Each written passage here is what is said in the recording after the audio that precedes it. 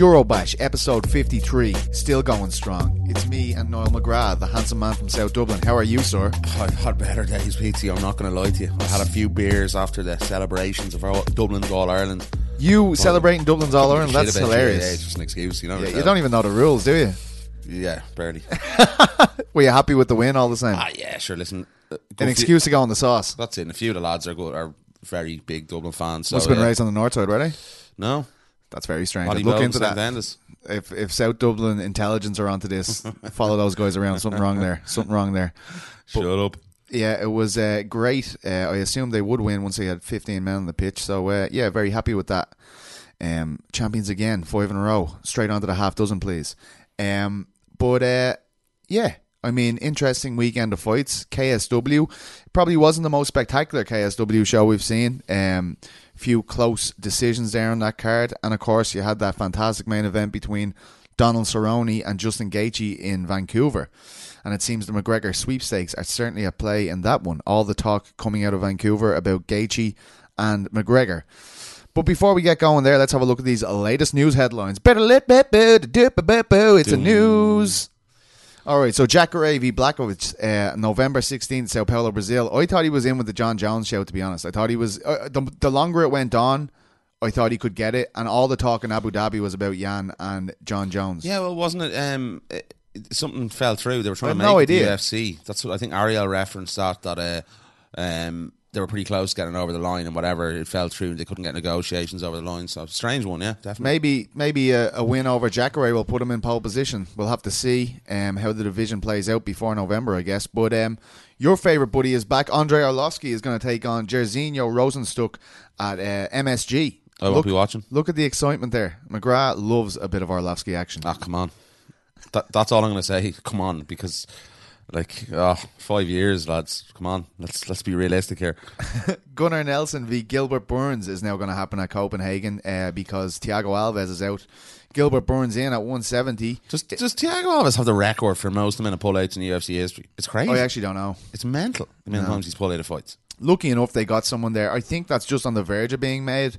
I was speaking to some people from Gunnar's team today, and they said he had accepted, but I think it's all but a formality. Just he's a gamey lad. In fairness to Mourinho. Yes, he is indeed. Danny Roberts will be back for the first time since that brutal knockout at the hands of Pereira when he takes on Zelim Imadaev in Moscow. I think it's November. Yeah. Rhys McKee is going to headline Cage Warriors Cork in Ireland. I mean, he's going to headline the Irish card. I mean, that makes perfect sense to me. He seems to be right on the brink of titles with Cage Warriors. He seems to be the most prominent fighter in terms of next in line to the UFC. Yeah, definitely. Rhys McKee. It makes perfect sense to me. Me and you were kind of saying this anyway, weren't we? Yeah, for a long, long time. I think we've been talking about Rhys. Well, just in terms of that main event in Ireland, it makes perfect sense. Yeah, it does. We've been saying it for a while, and I think Rhys is the kind of guy that Reese's Pieces. He's eyes on him now. I think the world's watching him. The UFC have eyes on him, and he's certainly not far away from a call up from the big show. And I think a couple of wins will do that for him. And I think it will really put him over well to have that big win in Ireland. You know what I mean? He has a great support. He deserves it as well, man. He's worked his arse off in his career, and moving up to 170 as well. Yeah, and did you see the size of the dude? Yeah. He looks hench, man. Yeah. I saw him over in Vegas there getting that buffet weight on him, but he looks he's filled out. Yeah, I was texting today. He's on the Bunsen bandwagon as well now. Oh, fantastic! Get the sponsors in, Bunsen. He had one in Ranelagh there a few weeks ago, and he was up with his missus and he was texting me talking about Bunsen today, and I sent him a picture. Actually got a Bunsen today, so. See that? He's already selling burgers. May as well sponsor him, Bunsen. Kiefer Crosby has got a new opponent for Bellator Dublin. He's going to now face Hugo Pereira. Fitzpatrick was his initial opponent. He's out now. Brian Moore is also out. As far as I know, no new opponent is being sought for Toby Misic. That's a big loss. What happened to Brian? Redzer and Brian, in the space of a week. That's two of the best fighters in Ireland. Let's be honest. That's tough. As far it as is I'm tough, concerned. yeah. And the card's definitely taking a bit of a blow. Main event doesn't really do it for me either, to be honest with you. Which one? There's several main events. Henderson. Yeah, I mean, I'm much more looking forward to Gallagher and Eleanor.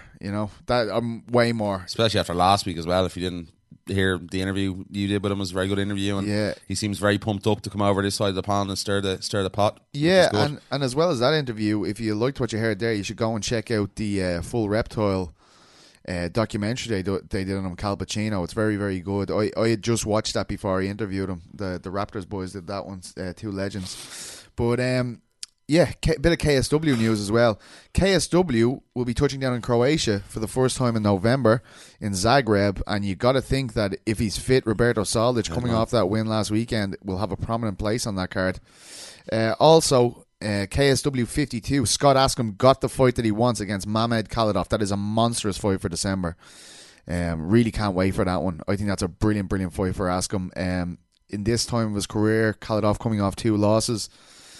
A legendary name in Poland. If there was ever going to be a fight to put Askham across in Eastern Europe, it's got to be the Khalidov fight. He's a legend. He's one of the most legendary fighters, along with like Fedor, who never thought he fought. retired. Did you not talk about retiring? He retires when he wants, man. It's Yeah. Mamed Khalidov. The cannibal does as he pleases. But yeah, come on, MMA retirements, like, it's just, they're That not is real. true. They're It's not just real. like, listen, mate, I need a few months off. It's all bollocks, isn't it? It is indeed. Not the sport, but the retirements. Nah, the sport's bollocks. Let's be honest. Oh, the shy 2 lads poking a head off each other. That's great. But right, so that's the end of our headlines. But what I did want to talk to you about, because it happened over the night, was McGregor's December 14th show. Dublin, December 14th is what he tweeted. Very confused about this. He's obviously gone to Mrs. Brown's, boys. Oh man, yeah. Well, that's on at the 3 Arena. There's no way in hell they're going to put on an outdoor event in Croke Park or the Lansdowne Road. Like, I mean, it's just not going to happen. So I don't really understand what They that want was people about. to get hypothermia, yeah. I mean, what was that? Like, that's like, I mean, some of them have been like off base what he's been tweeted, but that one seems incredibly off base. Yeah, Like, maybe if he just said December 14th, we'd be like, oh, I wonder if he's going to get put on UFC 245, but yeah, I don't know what the whole Dublin thing was. that's not going to happen. It's very interesting. I'll eat my hat if that happens. You run around the streets naked. Yeah. Yeah. Well, I said I'd eat my hat because if it happens, I'm very But conscious there's of my a body. fucking UFC booked for the Yeah, same night. it's not going to happen. Like, I mean, I rang so many people today just to be like, I'm not Nobody going sure. mad here. This can't happen, can it? And they're like, no. Yeah. I don't know. You know, Unless they do the fight night he's headlining. I don't know. They've done. but why in the name of God would they do that? With Conor McGregor, the most marketable draw they have, Yeah. put on a fight night card and not make any money off it, and it could potentially be his last fight for all we know. So, I mean, I just don't see the sense in Unless that. there's something else happening on the 14th of December, we don't know. He just about. might be going over a few points Yeah, and a few avoiding us all points. out. I don't know what the I'll see you crack there, is, Connor. but you know, I think it's obviously a ploy as well, maybe to keep people talking about him. Maybe you know, get the stay Irish back on relevant. side. Yeah, I think that's going to be. There's a lot of work to be done there. So, man, I really don't know. Very odd. And yeah, I can't really see them doing a card here the same night as a pay-per-view in the US. It wouldn't make an awful lot of sense not having Conor McGregor on a pay-per-view, as you said. So I went on Ariel's, the MMA reporter show last week, and he asked me about McGregor. And a lot of people said it was very negative what I said, but I mean, he asked me how do people in Ireland feel about McGregor now, and no one has a good word to say about it's him. unanimous in that sense. Like, I mean, and I stand by everything I said. I've listened to it back. I don't feel like I said anything out of turn. Well, you go to a pub and you know People walk up to me, just tell me how Yeah. they feel about it, and it's negative every time. exactly. Is I went to what the you just pub said there. You know, on Saturday for an hour, and I mean, I'd say 12 people walked up to me just to tell me, you know, I don't like that guy. yeah. Well, that's what happens. You know, when people start talking to me about mixed martial arts, that's one of the first things they always say to you. Oh, I can't stand that guy. I don't like this guy. And that's general consensus around Dublin, and you know, Yeah, I'm not- 99.9% of people will tell you that. It's pretty astounding though from where he's come from, right? Like to where he see was, the top fall. of the world. Like no, he was in a stratosphere that no other MMA fighter really had been up until that No point, Irish and sports person has ever been. now it's bottomed out to a certain extent, Yeah. right? Well, he's gone from the top of the mountain right down to the bloody base camp because Yeah. He that's- needs to fight, right? Like I feel like he needs to get back in there. This tweeting stuff is just not. Yeah, it's not all, doing it. It's all talking shite, and I think that's the only way he can endear himself to fans anymore. Our attempts to make it up to them is by getting in the cage, staying out of the papers, and obviously putting on a winning performance. And as we said a few weeks ago, Pete, his next fight, he has to win it, or he's, you know, Yeah, that's what Ariel kind of he kind of said that to me when we were recording. He was like, you know, after I said he needs to get back there and fight, he's like, I don't think it's as easy as fighting. He's got to win. That's it. That is it. He has to win. If he doesn't win, you're talking about a monumental fall from grace. Not just a fall from grace outside of the octagon. We've seen it's a fall from grace actually in the cage as well. Because I think we look back at that Khabib fight, and there was a lot of very strange things Conor McGregor did in that fight. And I think if he is to go out and fight Justin Gaethje and lose, I think where does he go from there? Does he call it a day? Does he pack it in? I don't know, man. Is that the fight to make? Him or Paul Felder? I do agree. I do think. I think. You can talk about Dustin Poirier as well. Potentially makes a lot of sense to do a rematch there. But I actually like the Poirier fight, but I do think Felder makes sense if they're not going to throw him right into a championship stake situation. Well, they're not going to unless there's an injury to. But Gaethje's right knocking on the door there, right? Like it's either him. If Tony's not next, even if Tony happens next, you think Gaethje is after that, right? Yeah. That's why I think it makes sense for McGregor to go after the Gaethje fight, because he beats Gaethje, he's right back on Khabib or Tony's doorstep again. And I think the same goes for Justin Gaethje. It's going to be a big payday for Justin Gaethje if he gets that fight anyway, so he's going to take it. Paul Felder would take it. I know he called out Gaethje or Felder, whoever wants to go at him next. So I think they're both very difficult fights for Conor. And I think that's how we're going to gauge where McGregor is in his career. Is by fighting potentially one of them. And it isn't the big name of Khabib or Poirier, but it's very much a proving ground for Justin Gaethje or Paul Felder as well, so it does make sense. No, I agree with you completely. We'll begin on with our first interview of the day, my friend. Okay, well, for the second time ever, we are joined by European MMA royalty. It is Joanna Jędrzejczyk, who takes on Michelle Waterson on October 12th. We had a great chat with Joanna. She's always been so generous with her time. She sounds pumped up, man. I got so excited just talking to her about this upcoming fight. She always excites you, doesn't she? I know. She radiates that confidence and arrogance. It's brilliant. Yeah, it's brilliant. And I just feel as though, there's a lot more riding on this than even she. That's huge. It's huge, and she's been told that she's getting a title shot if she wins it. So the Weili Zhang situation, and with Zhang saying she's not the fighter she was when she was champion, Joanna didn't really like that all that much. So we go and speak to Joanna. This is quite a long one, so we'll be back in about 20 minutes, guys. All the best. And now you have been asking for us to get her back on, and we have finally done it. It is the great Joanna Jędrzejczyk who takes on Michelle Waterson on October 12th. Joanna, how are you? And thank you so much for joining us again. Hello, Ireland. Hello, guys. Thank you for the support. First of all, thank you for the support, because when I check my social media, the statistics, I have a very, very big fan base in Ireland, in UK. So, guys, thank you so much for this. Thank you for the support. I always say this: there is no sport without fans, and the Irish fans are very dedicated. So, thank you, and it's an honor to talk to you. Well, that is great. And I can assure you that means a lot. And of course, as you just said, you do have a massive fan base, not only in Ireland and the UK, but all over Europe. You are one of our very few champions, as you know. Tell me how this camp is going ahead of the Waterson fight. Oh, very good, very good, very good. I feel great. I'm very happy for my upcoming fight with Michelle Waterson. It was the fight to make, and I think the fans love it, and there is lots of expectations from me and Michelle Waterson. We are headlining the show, and it's an honor for me to do this again, and it means a lot to me. The trust the UFC, Dana, they have in me means a lot to me, and I just love it. I've been training pretty hard as always. And before every camp, I'm like, quality over quantity, but I do both. I'm training really hard. I do 13 training sessions a week. Of course, we are like 4 weeks out, like before this fight. So probably next week I will cut a little bit the amount of training, but I feel great. And the break I took after the fight with Valentina Shevchenko brought like super extra new energy, fire, desire. I want to just do more, train more, and I feel hungry to fight again. Yes. And just as you said there, the quality over quantity, is that something you've learned? Because has that happened before where you've just trained your body into the ground because you're just putting yourself through so many sessions? No. I like to do this, I like to feel banged. I like to feel tired. And, even if the training session is good, I'm not happy, because I know that every day with every training session I can do better. So I always set my goals and ambitions very high. So even after good sparring, I'm not happy because I know I can do better. So but I like to manage this little bit.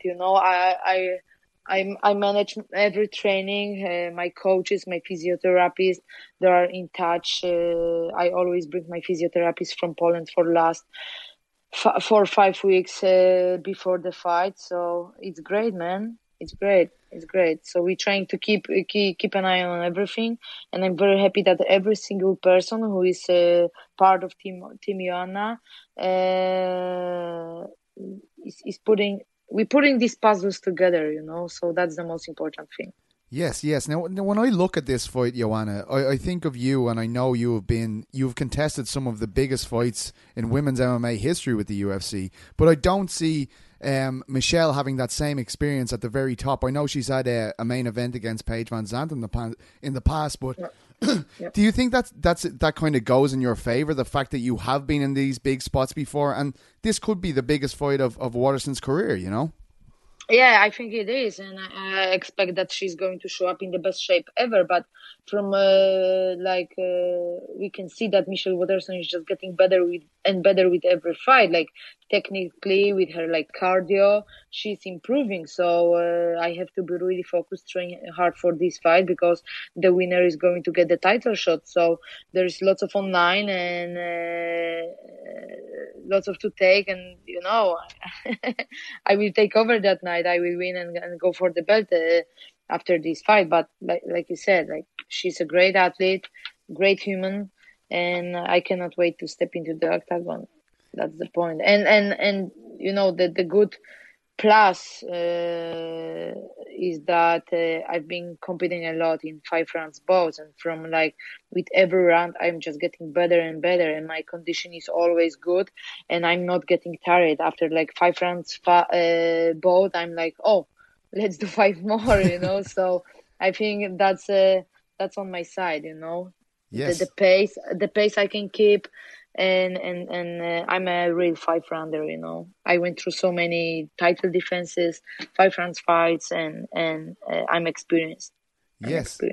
And I mean, when I think about the matchup, because Waterson is, of course, known for her striking ability as well, but I mean, it just seems like it's going to be such a fan favorite fight, because a lot of the times when we see you fighting, it's about people trying to take you down because they know how good of a striker you are. Is this one appealing to you, where you can show us the full arsenal of your striking?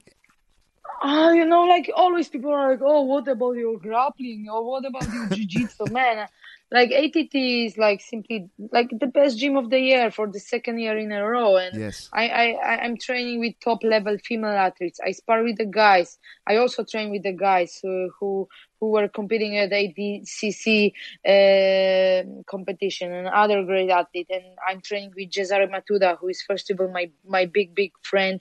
She's like my sister here in Florida, multiple BJJ world champion.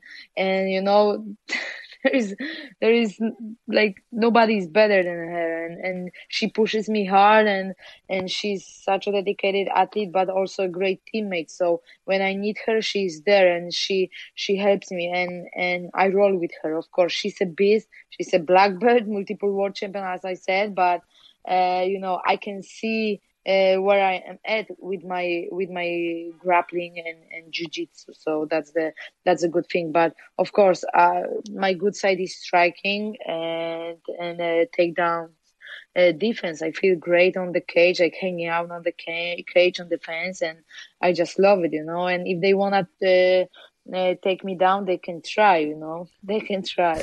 I let them, But my head coach is Mikey Brown, and Kater Kubis, legendary Mikey Brown. We do so many drills, MMA drills, takedown defense and other stuff. So my grappling, my jiu-jitsu is on point as well. Yes, of course. And I mean, you broke that news. Well, it first came to the fans' minds when they saw it with Polsat. You did the article with them where they spoke about that you would be guaranteed a title shot if you win this fight. How much does that mean to you, Joanna, to be right on the verge of getting that gold back? Because I know that means a lot to you. Oh, yeah. It means a lot to me because, I don't wanna like talk about it. It's far away behind me, and but I know what happened before the fight with the Rose. Mm. The first fight, the second fight, it could go either way, and I know people are like saying, "Oh, you 3-1, like oh now it's the fight like of your life." Bullshit, there is so many fights in my life, important fights in my life, which are going to happen. But the thing is that I'm not looking for excuses, but I know who I am, and like the strawweight belt, when he's going like from hand to hand, Mm. nobody can hold it for longer. And I was holding this belt for almost 3 years. I five successful title defenses, like only Ronda Rousey is better, six title defenses. I know people doubt her, people doubt me, but show me someone who is better. Of course, so much respect to Amanda Nunes, who is my teammate, and she's simply the goat of female MMA, but show me someone who could hold the belt longer than Ronda or me, and like I said, people can doubt me, can doubt Ronda, but it's all about what's inside us, like you said, there's more than 500 fighters in the UFC, only like what, 12, 13, 14 champions with the new divisions. Mm. Man, it means a lot to be the champ and defend the belt. It's not easy to win the belt, but definitely it's more difficult to defend the belt. But my last fight, it was in the flyweight division. After the fight, it was like a super fight. After the fight with Valentina Shevchenko, I decided to take a longer break, reset my body physically, mentally, and I can see how I'm training right now, how my body is reacting, and how much I have learned for the last few months, and just great. I cannot wait to step into the octagon in 4 weeks and show it to people. Yeah, And and and and it's extra motivation for me. That after winning this fight with Michelle Watterson, I will go for the belt. I will go for the belt. it seems to me like, and you said it there. A lot of people kind of say, "Oh, you're 1-3," but it must be even annoying when you know that you went up a weight class because nobody else was available to fight Valentina. Your last And fight then with and Rose we was know, so close. yeah. And we know how the fight was like on and off, And I had only like 6 weeks of training for the fight with one of the best, one of the strongest Yes, female athletes, who is Valentina Shevchenko, and it was like different weight class, and people like don't know that it was a higher weight class, Like sometimes people are trying to look at only the numbers, or if you win or you lost your fight, but there is something like behind, They don't yes. know, they don't know much about the training, the preparation, and what's going on. But they are very dedicated fans, and I'm very happy with that. But I do not care, man. Like even when I was winning, when I was the champ, before every fight, I was like, Joanna, just go there and do your best. Doesn't matter if you win or you lose. Just go there and show them who you are. What you've been doing for the last few weeks, last few months, long months, without seeing family, friends, being far away from home, and just go there and do and show them who you are, And this is what I've been doing for last 16 years of my fighting career, That's the point. Yes, of course, and I agree with you completely. I was just wondering, as you said there, the belt has changed hands many times since your title reign. Yep. And I mean, were you surprised by what Wiley did to Jessica? Was that a surprise to you? Because up until then, I only really saw you really being so dominant against Jessica, right? Nobody had ever really done it before you. You know what? The day before this fight happens between between Andreas and Zhang. I said that this fight was going to end in the first round, and I put my money on Zhang. But the thing is, like, I know how strong is Amanda. Jessica Andrade, so sorry, and I was surprised how big is Weili Zhang, because Jessica Andrade is kind of short, but she's very muscular and big girl for the strawweight division, and but Weili Zhang is very strong. She has big guns, but like when I saw Jessica training on her social media, I was really not impressed, and I was like, oh shit, if she wanna defend the belt, she must really like put on like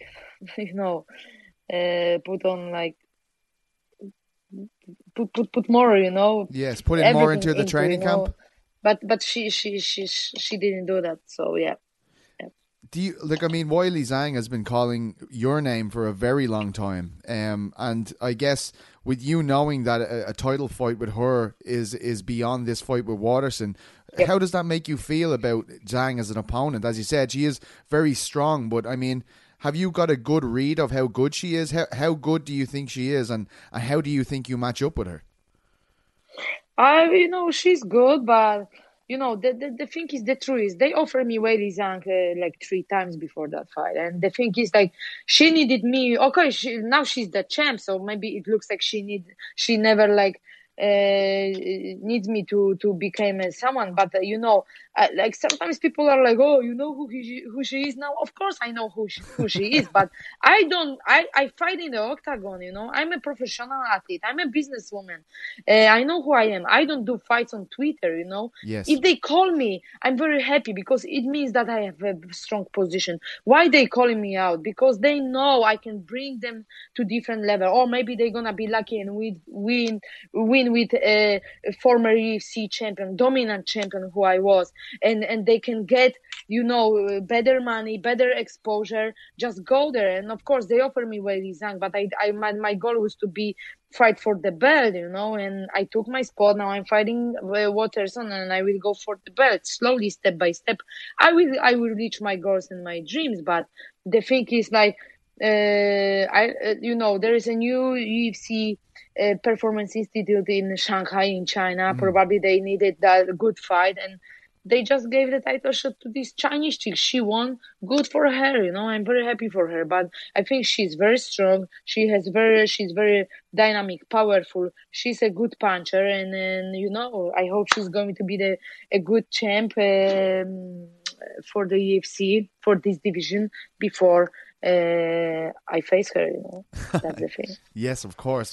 I don't know if you saw it or not, but Zhang recently was talking in Abu Dhabi, and she said that she didn't think you were as good as you were when you were champion. I mean, do you so you all should ask her why she was calling me out. And these girls, they think when they have the strap, they can talk shit, whatever they want to talk, or when you're losing. Look how many of them were like calling me out after I lost the belt to Rose. They were like, oh, now we can beat Joanna because she lost. Now, when I was such a dominant athlete, nobody, like, they were trying, of course, to be lucky and get the belt, but nobody could even, like, keep the pace with me when they face me, and that's the point. Yes. They can talk whatever they want to talk. I don't play these games, I'm too classy and too serious for that bullshit. I understand. I'm sorry for asking. Man. I felt I needed to ask because you did say that's fine, that's fine, but I gotta ask you as well, Joanna, about Jan Blachowicz. I thought he was going to get that John Jones fight, but it turns out he's going to fight Jacare. Were you hoping that he would get that fight against John Jones? Yeah. I love Jan, and I love Jan, and we've been buddies for such a long time. I remember that in 2008, I took like second place on Muay Thai World Championship, and Jan took first place. So we are like a brother and sister. We support each other, and I was hoping that he was going to get the title shot, but I knew that it was going to be difficult. John Jones is a beast, and Jan needs to work more on his this marketing, how you say, marketing position, like a value. That's important too. But I hope that after he beats Jacare, he will get the title shot. Yes, absolutely. I mean, now you're only, as you said, you're 4 weeks out. How good are you feeling? Like, compared to other camps you've been in, would you say the 8-month break has made you feel even better? The fact that you haven't fought since the Valentina fight? Hell yeah, man! I feel great, and that's what amazed me. Like, Mikey Brown is like, "Girl, you ready already?" So that's the point. I always very dedicated. and discipline, and I feel ready, and I cannot go to show like in March, April, I went to Holland to train with Ernesto Hoos, Orlando Heimerts, Wow. who I used to train back in the day 10 years ago. I started winning the biggest Muay Thai trophies with them, and I'm very thankful to them. But the other thing is that I'm back to doing like stuff what I used to do. I mix more combos. I'm not trying to be focused only on boxing, only on kicks, only on distance. All JJ is back, and I hope I don't want to talk. I just want to prove to people that JJ is back with the same fire, savage, violent, Joanna, and that's the thing. And I spar more this camp, do more drills, like a life goes, and like not really like many things got changed, but I feel that just the point of my view has changed, and I'm even more into than I used to be. And we 4 weeks out, but I feel ready. I could step to the octagon. Even this weekend. Joanna, I'm even more excited about this, and believe me, I was very excited before I spoke to you. But on behalf of everyone in Europe, we cannot wait to see you back in there. Thank you, guys. You're one of the great fighters who ever hailed from this continent, and I really can't wait to see you. That's the point. Like people are like, oh, if you don't win this fight, you're gonna be gone. Like, man, life is so beautiful. There's so many stories. I'm an athlete, of course. I'm a businesswoman right now, but there's so many great things which are going to happen in my life, and I cannot wait. Being an athlete is only part. If you like journalist, if you a businessman, if you working at Starbucks, McDonald's, in the future you are going to be someone else. I'm a human. I'm a woman, and I fucking love my life, and that's the point. Now it's time to be an athlete. I'm doing this 100%, but I'm a person with so many hobbies, so many passions, and I cannot wait what life is going to bring me in the future. And of course, like I said, I'm 100% focused on my upcoming fight with such a amazing athlete who is Michelle Waterson, who is showing up better and better in each fight, and I cannot wait to face her. Joanna, thank you so much. This has been absolutely amazing. It's a pleasure to speak to you. And man, like I always say this, like like the Irish guys, I could fall in love with an Irish guy only because of the accent. You're gonna get so many Irish guys trying to get into your DMs now after saying this. Yeah, but yeah, guys, thank you so much for the support, and I cannot wait for Conor McGregor. I'm a big fan of Conor, and I cannot wait what's next for him. And I'm not just saying because of you. I know you're a big fan. I know you're a big fan. Yes, man. Like I got so much support for him, and I know what. Like I'm hearing what's going on in his life, and sometimes we're getting lost. And I can tell you guys, after I turned 30 years old, I thought that I knew a lot, that I was experienced enough, because I had to grow so fast. When I was 18, I moved to Thailand, then to Holland, then somewhere. Being an athlete is such a difficult and there is lots of expectations from us, and it's such a beautiful sport. There's so many people working with us, helping us prepare to the fight. But at the end, it's only me and my opponent. When I step into the octagon, and doesn't matter if you win, if you lose. Like both fighters win, and I want people to understand this more, because both fighters always put the same amount of work to get ready for the fights. But the other thing is, like, when I turned 30, I thought I knew a lot already, that I was like smart enough to manage my life. But the biggest beat up, like in my personal life and my fighting or business life, I got when I turned 30, so it took me like some time, almost 2 years, to clear the patch, to get away from like toxic people, toxic like relationships, like bad people around me. And now I feel blessed, I feel free, and I feel strong, I feel happy. And guys, take these life lessons, because these lessons are the most important lessons in our life. These lessons make us stronger, make us better humans, and I want to go for it. And I keep like I sending lots of good energy to Conor McGregor, that he gonna and I believe that he's going to handle this very well, and he's going to back on like the good patch, the good way, the good road with the good energy and good people around him. Because sometimes we think that we have good people around us, but these good people, our fake friends, are bringing us on the bad way, on the bad roads, and they bring us down. And when you watch like Bohemian Rhapsody, when you watch other movies about like famous people, Yes. you see these rats around. I cannot compare my popularity to Freddie Mercury or Conor McGregor, but doesn't matter who you are. Be honest. Be honest with yourself. Be honest with people, and better to be honest person, because people don't like honest people. When you too real, but I prefer to be real and have like only few friends, but real people around me, than have these fake rats, and I know never gonna let people bring me down. I pay the ultimate price for that. Never ever again. Wow. Joanna, that was amazing. Thank you for those words of wisdom. Thank you so much. We will take and them guys, on board. I want to tell you, it doesn't matter who you are, if you're popular or not. There's shit happening in our lives every single day. We all are fighters. Since the time we got on this world, we fighters. We have to fight. We all have to fight our fights. We all have to fight our fights. The fight is called life. Excellent. That is amazing, Joanna. Thank you so much. Thank you, once guys. again. And I cannot wait. After the fight, I go to Ireland, guys. I go to Yes, Ireland. please. Yes, please. We'll have to hide you.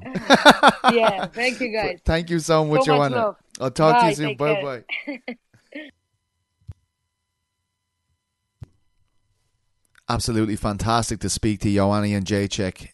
Really looking forward to that fight with Waterson now, and all the ramifications that go along with it. I'm pumped for it. Cracking fight. Absolutely one of the best fights of the year, potentially. We're going to see there on, as you said, the winner gets a title shot. Two of the best female fighters in the world. Who do you think gets that? Like, I find that fight fascinating. I'm really excited about it with Michelle and Joanna.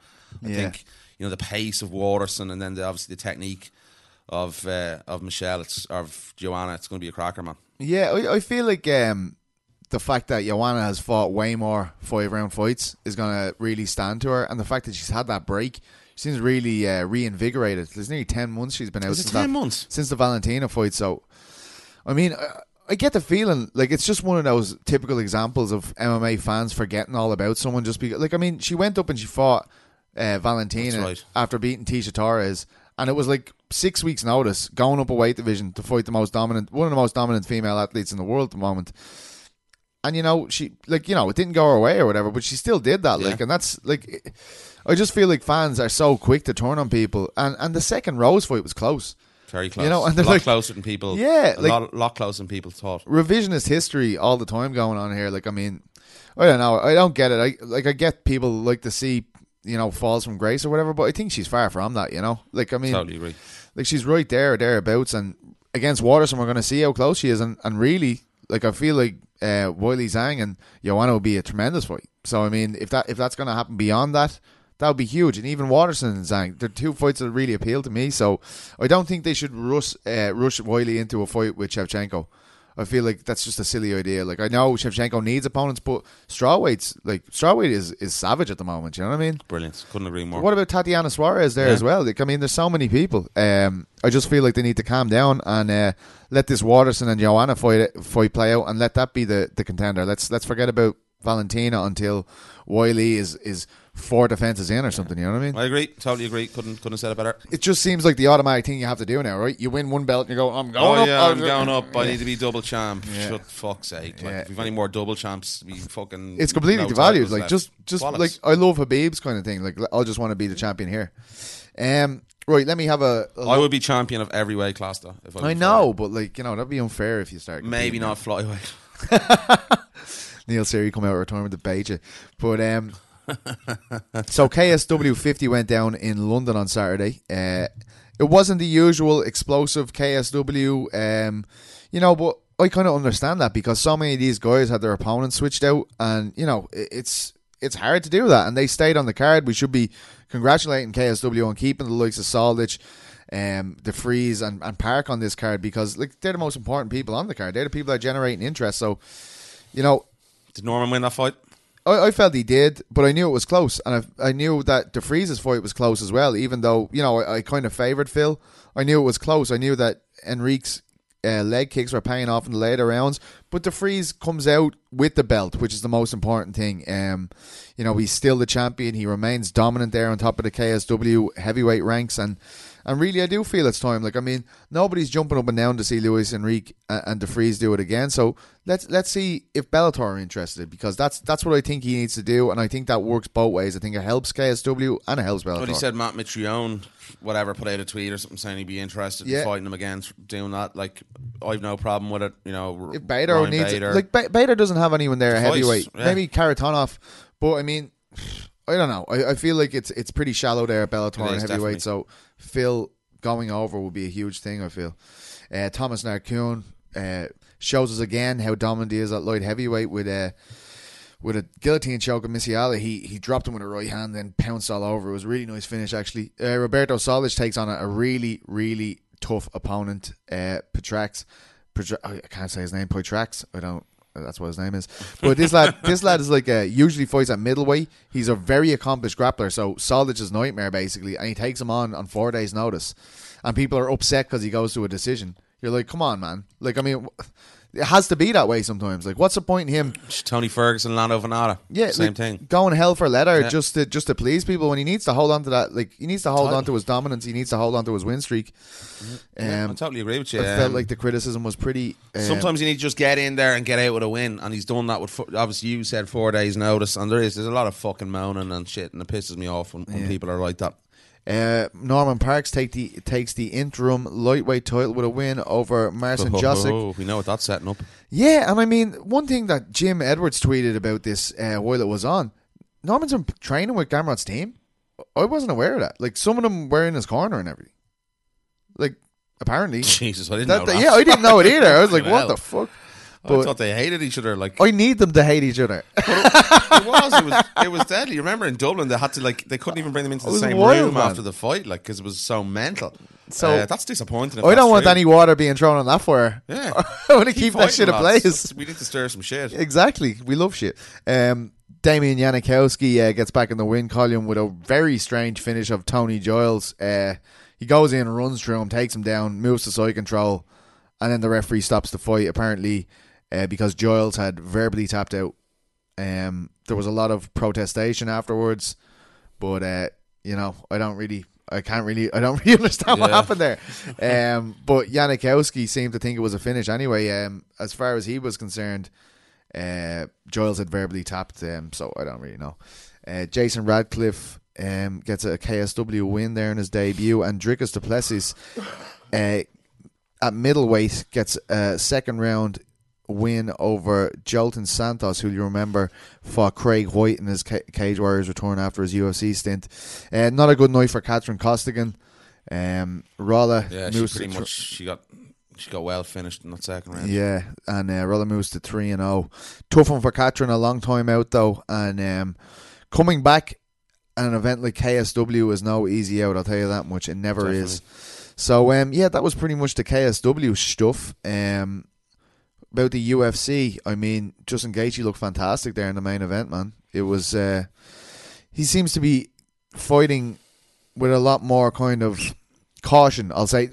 I know it was still a very violent finish, but he's not just balls to the wall from the first bell. He's more selective. Yeah, 100%. And in terms of Cowboy Cerrone, where does Cowboy go from here, man? I don't know.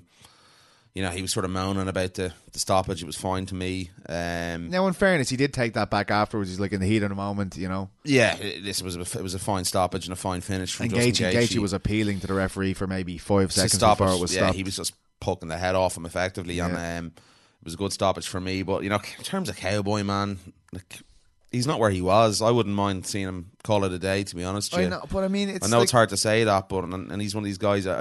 I don't think we'll ever see him probably fully retire. He's one of these guys that you take a year out and maybe have the odd fight here and there if the money's right or whatever. But where does he go? It's sort of just a bit of a yo-yo for him over the last couple of years. I will say though, like, I mean, we're not that far removed from the Iaquinta bout. You know what I mean? Like when it seemed like everything was turning up trumps for him, and then of course there's Ferguson and Gaethje, two very top of the food chain lightweights, of course. It's funny how public opinion can change in MMA, and I guess he's another example of that. But you're not the only person who's saying this about Cowboy after that fight. I'll tell you that much. Is Gaethje the man for McGregor? I certainly think so. I think that's a great fight. I do. I like it. As we talked about earlier on, I think Gaethje is that sort of one fight away from getting that title shot with a big win over a name like McGregor. Same goes for Paul Felder. But yeah, I think that is the one to make. It's the most logical one. I think the UFC, obviously, from what Conor McGregor said in that interview with Ariel, said they were close to actually making that fight last July. Whether that's true or not, I don't know. But yeah, it does seem to be the next one in line, and we'll just have to wait and see. Is he going to fight him in Dublin on December 14th? Yes. No. But yeah, like that is the fight for Gaethje. If he's not getting a title shot, that's the next best thing for him. It's a big money fight as well, so yeah, do it. Why not? It didn't go well for Nikita Krylov. It's been a patchy return to the UFC for the Ukrainian. Another win over a European for Glover Teixeira, and what a 2019 he's having. That's Carl Robertson, Oyan Kutilaba, and Nikita Krylov. 3 fights in about 9 months. That's pretty incredible. Yeah. I mean, I thought he was done after the Corey Anderson loss, and now 3 wins in a row. Bounces back, that's in that division as well. 3 wins can nearly get you a title shot, as we said before. Jan Blachowicz won't like the sound of that. Yeah, well, there you go. So maybe that's who he has to fight. I don't want to hurt Jan. But yeah, listen, a couple more wins. He's right in the door, definitely. We'll talk about this last fight, and then we'll move through just to the European guys. But Todd Duffy and Jeff Hughes, interesting. I felt as though Todd Duffy had spent himself. I think he was looking for a way out, man. That's the way I look at it. The Hughes didn't seem like we've seen some pretty horrendous eye pokes, and I mean it is impossible to know how bad it is unless you're the guy getting in the eye. But I thought that was just strange, the whole situation. Like, I mean, are we wrong to criticize a fighter saying I can't continue because I have double vision? Like, I mean, I don't know. Like, I did. Like, I think look at his body. Look at the way he was sort of projected himself. It looked as though he was done, as you said, and was looking for a way out. And yeah, listen, I wasn't too convinced. Like the doctor had effectively told him, "You're ready to go." Yeah, that's fine, and he said, "I can't see." Yeah, you could even hear DC struggling with it from the commentary. Like, I mean, he was like, yeah, like, what do you say? What do you do? Do you run it back? I don't know. I believe he no-showed for. I can't imagine a couple of interviews as well today. So I can't imagine Dana White was jumping up and down to see that. No, especially I think Duffy, 4 years as well. Duffy has had a bit of a roller coaster with him as it is. So yeah, they've had a very sort of frosty relationship over the years, and 4 years out and you return like that, it just leaves a bit of a bad taste in the mouth, man. It really does. Yeah, absolutely. Pereira, who we were just talking about earlier, who last fucking antics of that guy. I know, but I mean, it's hilarious. That's what he does. That's what he does, and I mean, it's so funny that when he makes his debut and it comes off against Roberts, everyone's saying he's my new favorite fighter. To this guy's a clown within one fight. Like, I mean, we are a very fickle fan base. But it was a bit OTT. That's some of the stuff he was. But that's what he does. That's the way he fights. I mean, look at his record. I mean, there's no evidence to suggest this guy is a world beater. I mean, it's just that's what he does, and I guess it looks really bad if it doesn't come off, and it looks really good if it does come off. It looked fucking stupid the other night. Let's be honest. I could crack watch it, to be honest with you. It'd be like me fucking trying to do the worm in the cage. Do you know what I mean? Like, here. Not a fan, though. No. All right, okay. Misha Serkinov with a beautiful Peruvian necktie, so rare. Your favourite, Petey. Oh man, I love that fucking technique. It's very hard to get though. Like, I mean, it's really, really tough. You have to be on the perfect place on the guy's back. You've attempted to give me them in the hotels when you're drunk. Yeah, and I can't figure it out. So if I can't do it when I'm drunk, I don't know how Misha Serkinov, professional athlete, can pull it off in a fight. I mean, wow. But he finished Jimmy Crute, that's his first professional loss. Beef on Crute. Oh, there you go. Very nice. Don't know what that is. But Augusto Sakai also got a devastating finish of Marcin Tybura just a minute into their fight. Absolutely battered him up against the cage till the referee stopped the fight. And just of note as well for European fans, Brad Katona of SBG suffered a loss to Hunter Azure. That's him now 8-2. I believe that's 2 losses on the bounce for Brad Katona. And just as Niall nearly falls off his chair. But yeah, I mean, it's all right, Niall. Yeah, not too bad. But that's all really we have of note here for the Europeans. So will we push on with our second interview of the day? Let's do it. Okay, well, let's speak to Mr. Paul Felder, who everybody is dying to hear from following his win over Edson Barbosa. Barbosa has protested. He said he will appeal the win, the defeat, I guess, in his case. And, of course, we asked him about the McGregor sweepstakes. Everybody is keen to be the man to fight Conor McGregor, and Paul Felder is one of those names that is generating more and more interest. So let's see what 0 to 100 had to say to us, and let's see if his skin has held up after that blazing Abu Dhabi sun. See you in about 15. Delighted to welcome back on the show, and coming off a fantastic performance and win at UFC 242 in Abu Dhabi. I believe he is now fighting at light heavyweight. He's put on so much weight over the last week. It is the Irish Dragon, Paul Felder. Paul, my friend, how are you? Putting on the pounds, I believe. I am. I'm on my way to go lift with my strength and conditioning coach, Rich Poehler, here in Jersey. But I've actually, believe it or not, I haven't gotten as fat as I normally do after a fight, because I've been able to actually work out and move around and take walks. I mean, I went for a 5-mile walk with my daughter the other day to my mom's house. Just threw her in a little coach, a little stroller, took her out. And I couldn't do that when I had lung surgery or broken arms and broken legs and shit like that. So it's nice to come out of a fight and be able to live my life. Paul, I got to ask you, and it was an issue and a theme all week on Fight Week, the heat in the arena. How bad and how challenging was the heat in the arena? It was really hot. It was really humid. But I had some time to prepare for that, because I fought so late in the night. So, Bilal, my teammate, fought before me, and Duke was there, and Daniel Vandela, and they were all kind of warning us, like, hey, it's really hot as soon as you step out of the warm-up room. So don't do a crazy warm-up. Don't do anything over the top. You're going to be warmed up. You're going to be sweaty, so you don't need to burn yourself out. And my guy from Lockhart, Chef Ian, man, hooked it up. He anticipated how sweaty it was going to be and gave me another rehydration shake a few hours before I left for the arena to get some more electrolytes in me. So props to him on thinking ahead like that. So I felt really hydrated and good, considering how sweaty I was going through those rounds. I want to ask you, and it was evident to see, you were in tears after the fight. I know how much that fight meant to you to get that win back. I noticed your jiu-jitsu coach, as you mentioned there, Daniel Wanderlei, was actually in tears too. What did he say to you after the fight? Because it was very emotional. He's just saying, you did it, man. That you got that one. We did it, And just all week when he was there, I'd be drilling with him, and he's like, listen, this one is yours. He got the first one. You get this one, and, we'll move on from there. But you've got what it takes to beat this guy. You didn't have the structure and the things and the maturity to do it when you fought him the first time. It meant so much to all of us, man, because they knew how much it meant to me. They could feel that, the whole camp.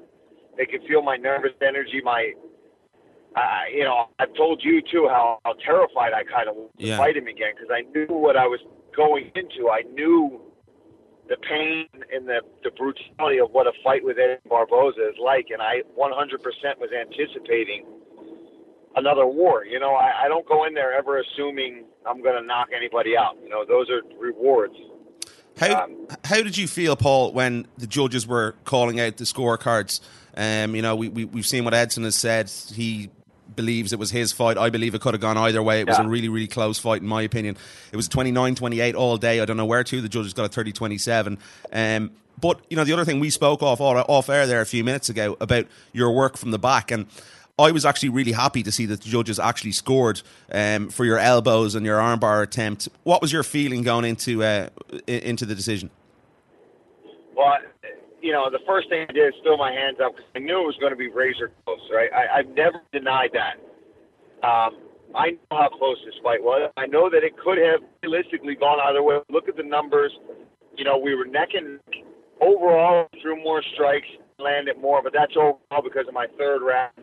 He might have edged me out with a couple strikes here and there in the first 2 rounds. I thought he won the first round. Yeah. But based on my aggression and, when I land shots, I feel like I staggered him a few times. I don't think he ever fucking once staggered me in that whole fight. The only time I got cut open was from freaking headbutts, whether they were my fault or his fault. That doesn't matter. They were not from his significant strikes. And I didn't take a step back. I mean, I moved forward the whole time. I was throwing with lethal intention to knock him out. When I was on my back, I split him open, and I forced him to disengage from a top position on the mat where he could have easily tried to sit and win that round, but he couldn't because of the damage that I was doing. Yeah, I agree. I won that round, and everybody that thinks otherwise, you're entitled to your opinion. It was a split decision. Get over it. I agree. It could have gone either way. It was a razor close fight. Were you disappointed with Edson's Instagram post on his actions and what he said after the fight? Because it has sort of come across a little bit as like sour grapes. Yeah, I know he's upset, and I know he's not had the best winning record lately. So I feel for him. I feel for his family. I know how much the money means to him. I know his wife even came out and said something like, if I have all these other opportunities, why don't I go take them? Emotions and financial stuff. And when you think you won the fight, we both thought we won that fight. So I get it.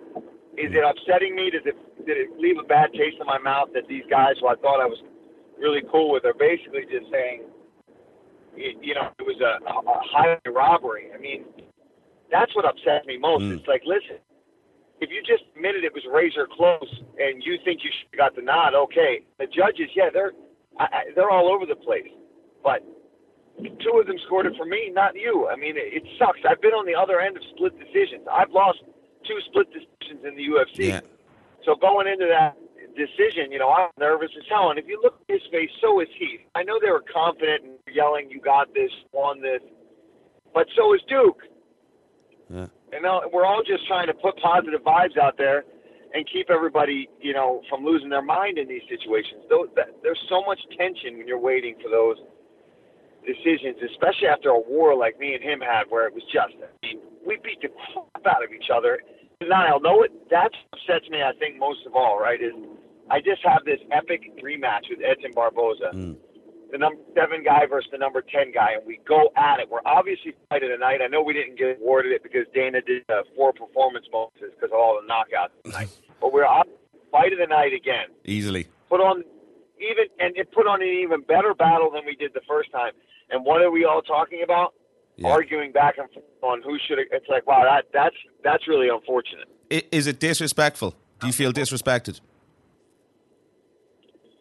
Yeah, I kind of do. I'll be honest. I can't sit here and say that I don't feel slighted in some way, and I feel like so much of my social media, instead of feeling the positive love from my fans and number 7 in the world, instead I'm dealing with all his fans basically trying to trash me.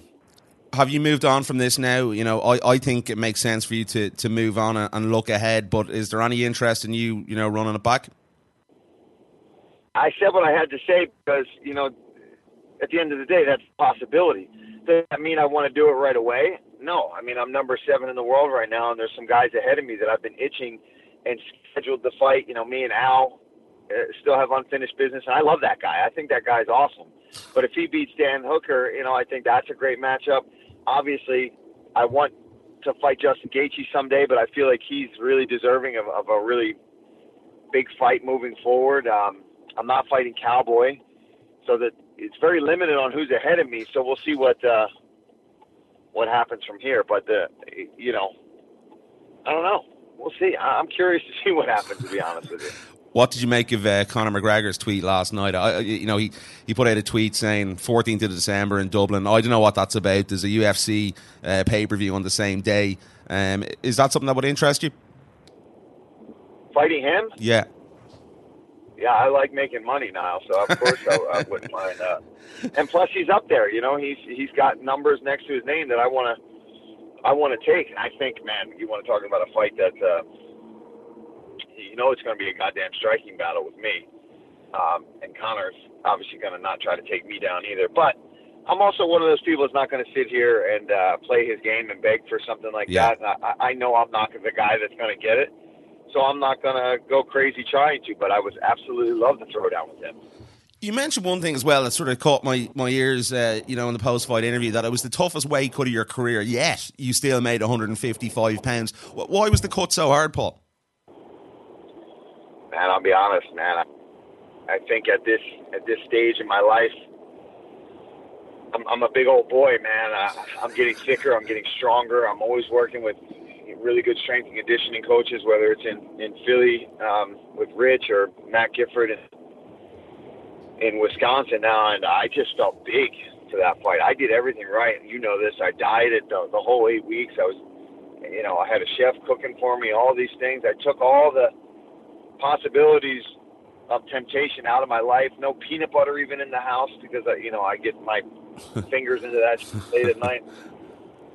I just had a lot of weight. I had about, I don't even want to say the numbers on what I had to cut the night before, but it got dicey, and we got through it. And Ian from Lockhart, man, I love that guy. Him and Jay did my cut, and thanks to my team too, Craig Eckelberg, my teammate, is always there for me during these stuff. But yeah, it was the first cut in a while at 55 where I was like, holy shit! Does that change I don't know things? how much longer I can do this. Does that change things going forward? Man, what's so crazy about weight cutting is us fighters have such a short memory for pain like that, right? I mean, if you'd have asked me that night of the weight cut, I called my mom in the middle of the night. I called one of my friends, Brian Jones, and I was just hurting. And everybody was trying to basically convince me to move up to 170, and I was like, you can't tell me that. And that's what you kept telling people. You can't tell me that. My mind is not thinking anything other than beating Edson Barboza tomorrow night. And that is at 155 pounds. And at that point, I was on weight. I made weight. I made it the night before. It was horrible. You made championship weight, Paul. I know. Which was pretty insane. If you're talking about how difficult the cut was to still get on at 155 pounds was incredible. Well, part of it was probably that too, that we were low. Those last pounds or so, man, they add up, boy. That's a pound of water. You know what I mean? People don't realize that don't cut weight. Mm. That's a pound of water. They're like, it's 1 pound. I'm like, yeah, try sweating it out. I know I couldn't do it, dude, but so you're definitely going to be at 155 pounds for your next fight. Listen, I'm ending my career at 155 pounds. I'm going to do a couple little adjustments, I think, next time. I think next time I'm just going to cut a little more in the morning hours. I think I've been trying to push it to later just so I'm not suffering during the day, but based on how that one went, I think getting on top of it a little sooner so I can get a little more rest in between the pounds.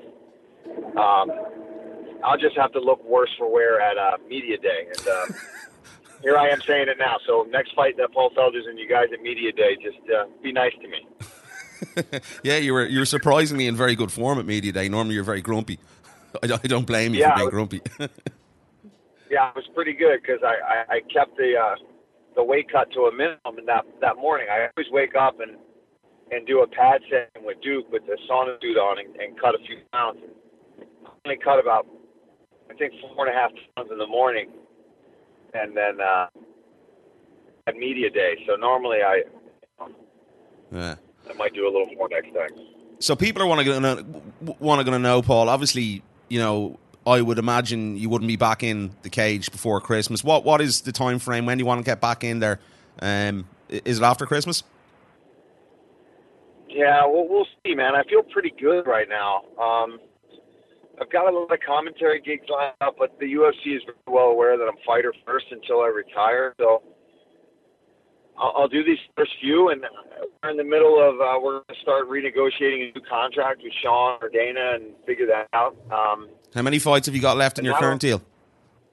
I technically have more fights. So I'm on my last fight, so it's either re-up or be a free agent. And I have no desire to really be a free agent. I feel like the UFC knows I'm a company guy now, and I've put my body on the line for years, and have always put on a fight of the night type fight. So I'm hoping this goes well and we get what we want, and we get a big name next. And if it's sooner than next year, I think I could make it happen. My mom might have a freaking heart attack.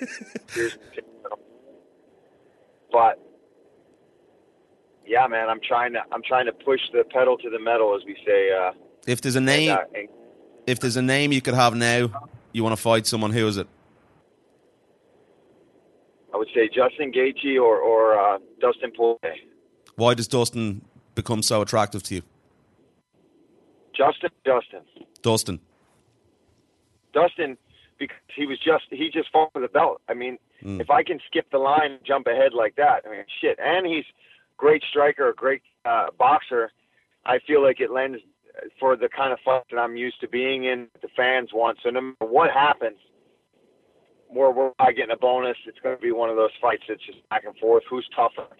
Who can take the bigger shots? And that just those are the kind of fights that turn me on. And does the same go for Dustin then as well? Or Justin Gaethje, should I say? Justin. Yeah. Justin's just a freaking savage, man. Like I said, I don't call this guy out because I have anything against him. I mean, you just saw what he did to one of my friends in Cowboy, and I'd love to get in there and test myself. I do think that guy's going to be fighting for the belts today. So, these are the guys you got to beat. You got to beat the toughest dudes out there in order. If I can't beat these guys, I've got no chance against Khabib because he's just going to, I'll wrestle everybody. Have you watched back that fight? What did you make of it? Do you see Tony Ferguson giving Khabib problems? What did you think of his performance against Dustin? I thought he did what he needed to do, man. Yeah. And, he avoided most of the damage. He's caught in some of Dustin's best submissions and was able to get right out of him and just break him on the ground like he does, man. Just pressure like crazy. And I do still think he's got to work on his striking. If he can get exposed there, it's got to be early, man. You've got to let him know right away what he's in for, because if you let him push back, forget about it. Yeah, I agree. Paul Felder, enjoy your shit food for the next week and get back into camp soon, because I think everyone's pretty excited to see you get back in there again. I'm looking forward to seeing you back in there again. I always appreciate the time, my friend. I love talking to you, man. Hope I'll get over to eat some Kerrygold. Ireland and just eat blocks of Kerrygold butter with you. My man, I appreciate it. And great to hear from Paul Felder. El Dragano Irlandese. Oh, yes. Wow. There you go. In perfect Spanish, just ahead of this weekend's. I'm going to Spain next week. Oh, yeah, that's correct. New York. You're going to Australia. That is correct. That's amazing. So pressing Women, on. Beware. Oh, Jesus. He's putting on the Tinder Plus for that one, lads. I got rid of it. Did you? Yeah. Well, can we leave that to the end of the show? All right, sorry. I can't wait to talk to you about that, though. Well, this weekend we have UFC Mexico City. Mexico. Yair Rodriguez and Jeremy Stevens in that main event. That's a very tasty main event. But Sorry, I don't speak Spanish. I'm a man. But I'm an anchor man. Right. I'm annoying you. I'm like, yes. Daddy. So underneath Yair Rodriguez and Jeremy Stevens is the co-main event, which is Carla Esparza and Alexa Grasso. But oh, look, wait for it. I'm very, very, very excited because Askar Askarov is finally making his UFC debut. That's class of 2018 prospects to watch in Europe for Peter Carroll. Yes, I do call them. And this fella is a magician. He's actually he's deaf. He's a deaf guy. He's won wrestling championships. He's an amazing grappler. And I feel actually deaf. Yeah. Wow. Yeah. And he is just unbelievable, man. His grappling is psycho. It's not like anything in the UFC at the moment. And Brandon Moreno is a great test for him straight off the bat. I mean, Moreno, good, dude. Exactly. Like, I mean, if Askarov can get through him, he's gonna light another little fuse in that flyweight division, which we believe should be hanging around. So I'm very, very excited about this, I have to say. Really, really excited. And I think that matching him with Moreno shows that the UFC can see the potential in this guy. Wouldn't you agree? I would agree. Definitely. Moreno's no fucking mug, man. And to go in and start like that, I'm really fascinated now to know more about this guy. Yeah, he's After you unbelievable, saying that man. to me, because I remember you speaking about him. But how do they how does his corner communicate? Do they do sign language or? I don't actually know. I can remember I talked to Luke Thomas about this once because he's a big fan of Askarov as well, and I actually didn't know until he had that conversation with me that he was deaf. I've been watching him for years. I just didn't know. I knew he didn't do that many interviews, but his talent is absolutely astronomical. There's a lot of fights here, not of European interest, I will say. But we do have Paul Craig there on the prelims against Vinicius Moreira. Needs a win, man. He does need a win, absolutely. Is it win or a marching order situation? Yeah. We look like he's 4-2 in his last 6. 2-4. 2-4. It's not the worst record though. 3-4 isn't terrible in the UFC. It's not, but It's not ideal. you know, Paul has sort of faded in a lot of his fights, in my opinion. So the longer the fight goes, he just sort of gets really sloppy, and I think he needs a performance maybe as well, is probably the word. And definitely needs a win in my eyes. What are you grinning at? Nothing. I realise I was grinning when you say it, but just listen to your fantastic voice, my friend. It is. It's good, isn't it? Dulcet tones. Oh yeah. Anything else jumping out for you there? Is Sergio Pettis against Tyson Nam on the I undercard always like there? watching Alexa Grasso. Followed her career since Invicta. Tough test against her spars, and nothing's really jumping out to me. Sergio Pettis, Tyson Nam, good scrap. Nam, is it Nam's debut or is he returning? Returning, I believe, right? Have a look here. Yeah, but he's only recently back with the promotion anyway. So that's an interesting fight. I think it's a replacement as well, if I'm sure. Yeah, Alex Perez was originally supposed to fight Sergio. So I think I have it Arseways actually. Has he ever fought in the UFC? I don't know. He was in WSOF. I know he's in Fight Nights Global as well. No, he's never. WSOF. No, yeah. I always thought he had fought in the UFC. He hasn't. He's a name, like. Yeah, he is. He's a well-known name. He's a commodity. So, yeah. Should that be a good scrap? That one. Beth Correia against Sahara Eubanks. That's Yeah, Sahara's coming off a loss to who was it? She lost there recently. Aspen Ladd, yes. if I'm not correct. So that's an interesting. No, scrap as you well. are correct. Yeah, that's a good fight. That's going to be actually. I'd say that could be quite an aggressive striking fight. Yeah, to you be love honest. the main events. Yeah. Stevens and Yair. Yeah, I love that. Yeah, I really do like that a lot. It's another The really hardest hitting 145 pounder. who the. It's Jeremy Stevens. That's who it is. Yar. Yeah, Yar feels like. I mean, it's not a great style matchup for Yar. I wouldn't say because the pressure is unlivable with Stevens, isn't it? It It's is. not really going to give him a lot of space to be throwing crazy techniques. I wouldn't imagine. Yeah, that fight against Chang Yung Zhang was Chang Yung Zhang. Chan Sung Jung Chang Sung Jung. nailed it. Jesus Christ. Was absolutely phenomenal, that finish. So it is. It's one of those ones that is sort of. I think we'll be disappointed if we're not talking about an explosive finish on Sunday morning. So I'm looking forward to it. It could go either way, but yeah, I do think that forward pressure is going to be a problem from. But it's going to be a big. Do wilts when Stevens gets going. It's going to be a big one for him though if he wins in Mexico. I feel like it's going to look amazing. Like Home you know. city and all that, and yeah, it's a big one for him, and it'll definitely push him back up there in the title contention again, I would imagine. You probably noticed that Niall's mind has been elsewhere when he's talking about this card because this weekend something very big's happening. Is it this weekend? The Rugby World Cup. Oh yeah, Friday the Rugby World Cup starting. Oh my Starting, God! they're playing on Sunday against Scotland. What Tough time? Game. I think it's 11:30 here, 10:30. Right. It's early though. A lot of the games will be on like 5:30 and shit like that. Oh yeah, because they're 8 hours ahead. Yeah. So a few of the lads are going over for a few minutes. Tell them to check out the Golden Guy. It is the way forward in Japan. It's amazing, man. It's like that all that area with them small little Did you hear bars. this fact, they had to quadruple their beer production. Tell you what, they don't have to Cities. quadruple their whiskey, man. They have any amount of whiskey over there. I'm not messing a with you. bottle of that sake stuff you got me. I haven't drank yet. So. Yeah, that's more of a sweetener, that one. I might have a drop on Sunday morning, but like, I won't be drinking any alcohol like the way I'm feeling today. But yeah, I just think a you'll few days think you'll to find a change way that. through somehow. Yeah, I think sure you'll be. No, I'm actually gonna. I think I'm gonna go on the dry now till I head off to Mallorca next Wednesday. So That's next Wednesday, is Wednesday it? week. So we're gonna have to try and do some weird recording thing before you go or something. Yeah, Get guests sorted. we'll work it out. We'll always do that shit for you guys. Tell me about this now. You're going to Spain and you've parted ways with Tinder.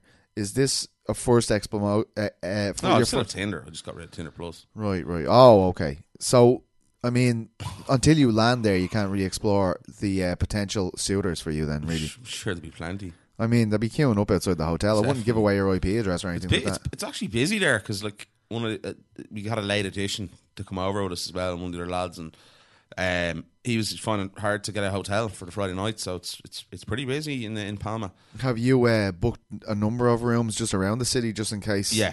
I've I've a of number of course. hotspots, they call them. So, McGrath hotspots in Palma. So we're sorted on that front, Pete. Well, look, I'm sure the minute I get on the plane, the air hostesses will be. I just hope you come back in one piece. Geez, so do I. It's a fear I carry all over the world. The way I'm feeling today, I could easily wilt under the pressure. Yes, So, yes, indeed. It was a busy weekend of drinking, and it was unnecessary as well. Do you know that sometimes it just happens, and you're like, fuck it. I was a superstar this Saturday. Showed up in the pub just before last orders. It's had two groups of friends in the same pub. The Royal Grappling Academy were there. I went over and said hello. Got in and out quickly without them them choking me. I was very happy with that. Jesus, normally it's the other way around. You give this lad a few beers. Anytime we're away, after fight night happens, Petey's fucking there on the bench and take my fucking knee home with him. You think the Gracie do a good breakdown? You want to see me on the sauce after a UFC event? It's actually a nightmare. Unbelievable. It's a nightmare. Unbelievable, techers. But yeah, that's all we got for you. I hope you enjoyed the show. We certainly enjoyed each other's company. Did we? Oh, why do you hurt me? Why do you just hurt me all the Are you looking time? forward to the Aussie, oi, oi, oi. I'm not looking forward to the flight, but I'm looking forward to being there. It's good. It's a good spot. Yeah, You'll well, love yeah. Be nice and getting nice and warm there as well. Is it going to be Abu Dhabi warm? Like, No. Their summer's November, December. we're not going to be touching the 40-degree It'd mark. be nice, like be 20 odd, I'd imagine. Oh, that'd be lovely. Yeah, I'd imagine so. Oh. It won't be 50. Not worth it. Not worth the 26-hour flight, I doubt it. But Paul Feller survived it anyway, so he'll be alright.